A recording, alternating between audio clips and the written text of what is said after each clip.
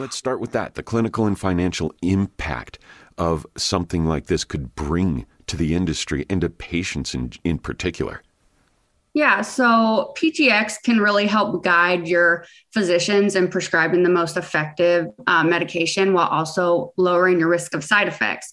Many drugs actually recommend testing, but it's not required. So doctors aren't routinely testing for it. And a lot of them, unfortunately, aren't even educated on that.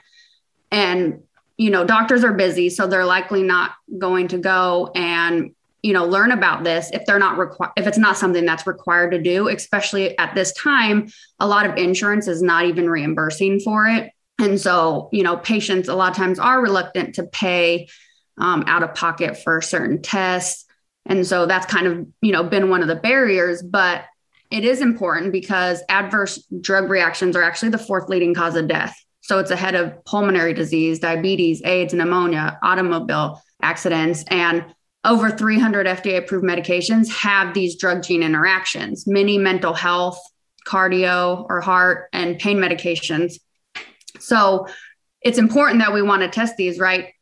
It's come a long way recently. Since 2000, 25% of all the new medications approved actually have drug-gene interactions. And then over 60% of people are prescribed at least one medication that has a drug-gene interaction. So right there with the 60%, it's like, to me, it's a no-brainer. We should be doing it. However, like I said, it's only recommended for some drugs. And so doctors aren't really doing it. But what's nice is that it's just one test that's useful for the rest of your life, right? It's going to help drive medication decisions for the rest of your life versus when you have like a blood glucose test for diabetes, right? That's just a lab that you're getting for right then and there. And then, you have another one in 6 months, that old one goes out the window. But if you get your PGX test, like you're going to be able to use it proactively, as in, okay, these medications didn't work. Okay, I need to try a new antidepressant. Let's do this and help pick the right one. Or you can use it preemptively where maybe you're not on any medications right now, but I can take this, and then in the future, when I'm potentially going to be prescribed a medication, I'll already have my DNA information to help use to guide that decision-making. So what you're going to see with PGX, there's actually been numerous studies showing the usefulness of it. So it has been shown to decrease side effects, decrease or even eliminate this trial and error prescribing that we typically see in traditional medicine, right? Because when you try something, it doesn't work, especially with antidepressants, right? You're waiting 6 to 8 weeks to really know if it works. Then you got to go back to the doctor. Then they try a different one. So if you can get the right one the first time, then you're going to hopefully eliminate that trial and error. It's going to reduce the number of medications needed as well. So normally, right, when you go to say you have a side effect and you go to the doctor, like, okay, I have insomnia from this medication. So what do? They give you an insomnia medication. It's like putting a Band-Aid on it. But if we can instead switch that medication that's causing the insomnia, which might be related to your DNA causing the side effects, then we could hopefully reduce the amount of medications you're on, which in the end, that's going to save the patient money, right? Because they're going to have less follow-up visits to the doctor.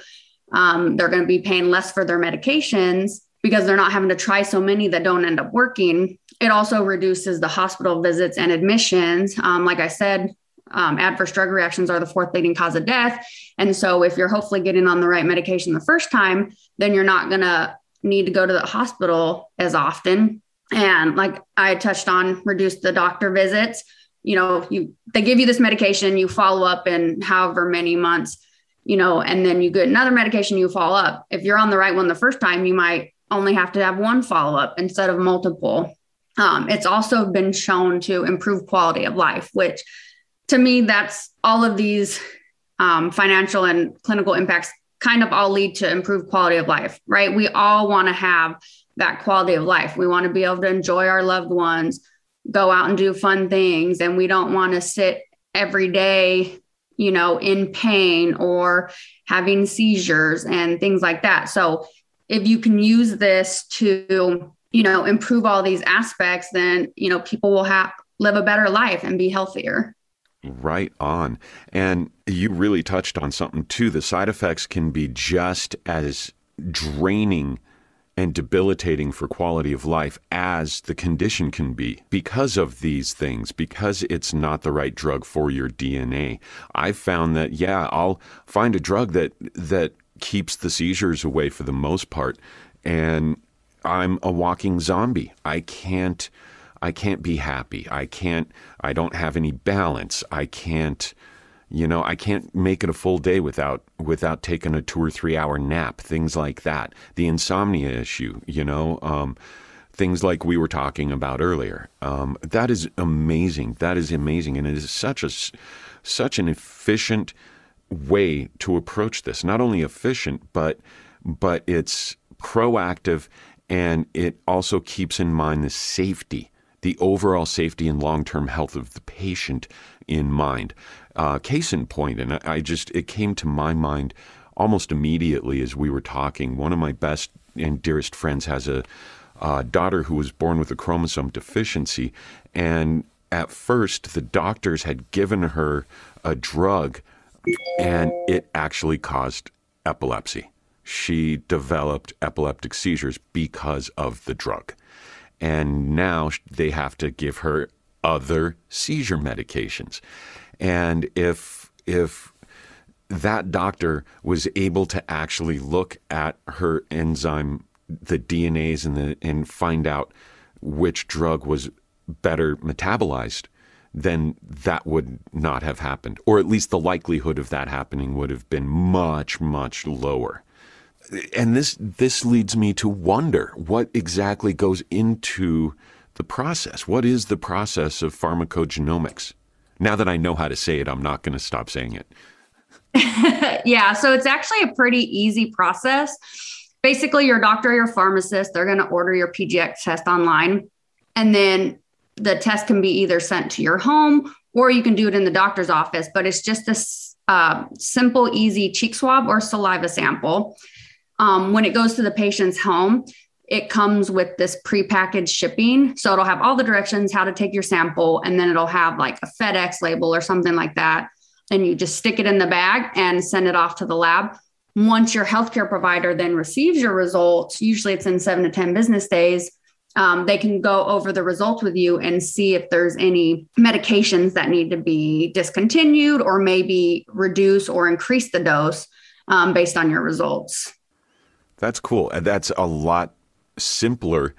The process is actually simpler than trying to pronounce the word. Yes, agreed. And it's so long to type out. Every time I have to type it out, I'm just like, oh, I want to put PGX, but not everybody knows what PGX is. In the back of my mind, I'm also thinking there's other cost-saving possibilities and potential with this along the entire supply chain, not just on the patient-doctor interaction side of this. It came to my mind while you were talking that this also has potential to increase the rate at which medications can be brought to market from the lab to market. There's got to be potential there along that entire line. Yeah. So, I mean, it's obvious how it's going to save the patient, right? Like we said, reduce doctor visits, hospital visits, reduce medications that you have to pay for. For actually with the doctors, it can help help them earn more money.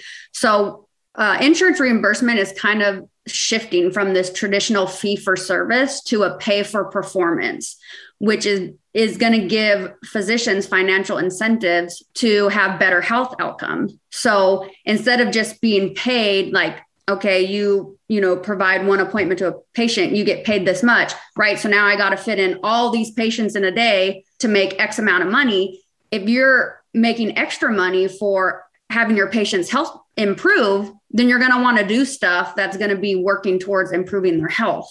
And then also when you're having these fewer doctor follow-up appointments, right now, the physicians are able to see more new patients, which is also going to bring in more money. So for the doctors, it's very beneficial. On the insurance side, that's also going to help because health insurance, right? They're the ones paying these claims for your medications at the pharmacy, your doctor's office visits, your hospital visits. So when you can reduce that, then it's going to save the health insurance money as well. One example, which is kind of the opposite, I was going to, kind of touch on later when I talk about Plavix, but it fits in right now, is there was a lawsuit. So Plavix, just a little background, it's the drug of choice for preventing heart attack and stroke. Okay. Unfortunately, 30% of patients actually don't respond to Plavix, and it's like taking a sugar pill, which to me, I've found alarming that 30%, right? That's a high number. This is to my sick kids. Time to flip this shit. Depakote, Adderall, Ritalin, Pixie Sticks. I don't give a fuck what you're riding to the setting sun. Use it as a weapon when it's said and done. It's all too much. Said it's all too much. Said it's all too much. And if the world breaks your legs, you go and beat it with your crutch. It's all too much.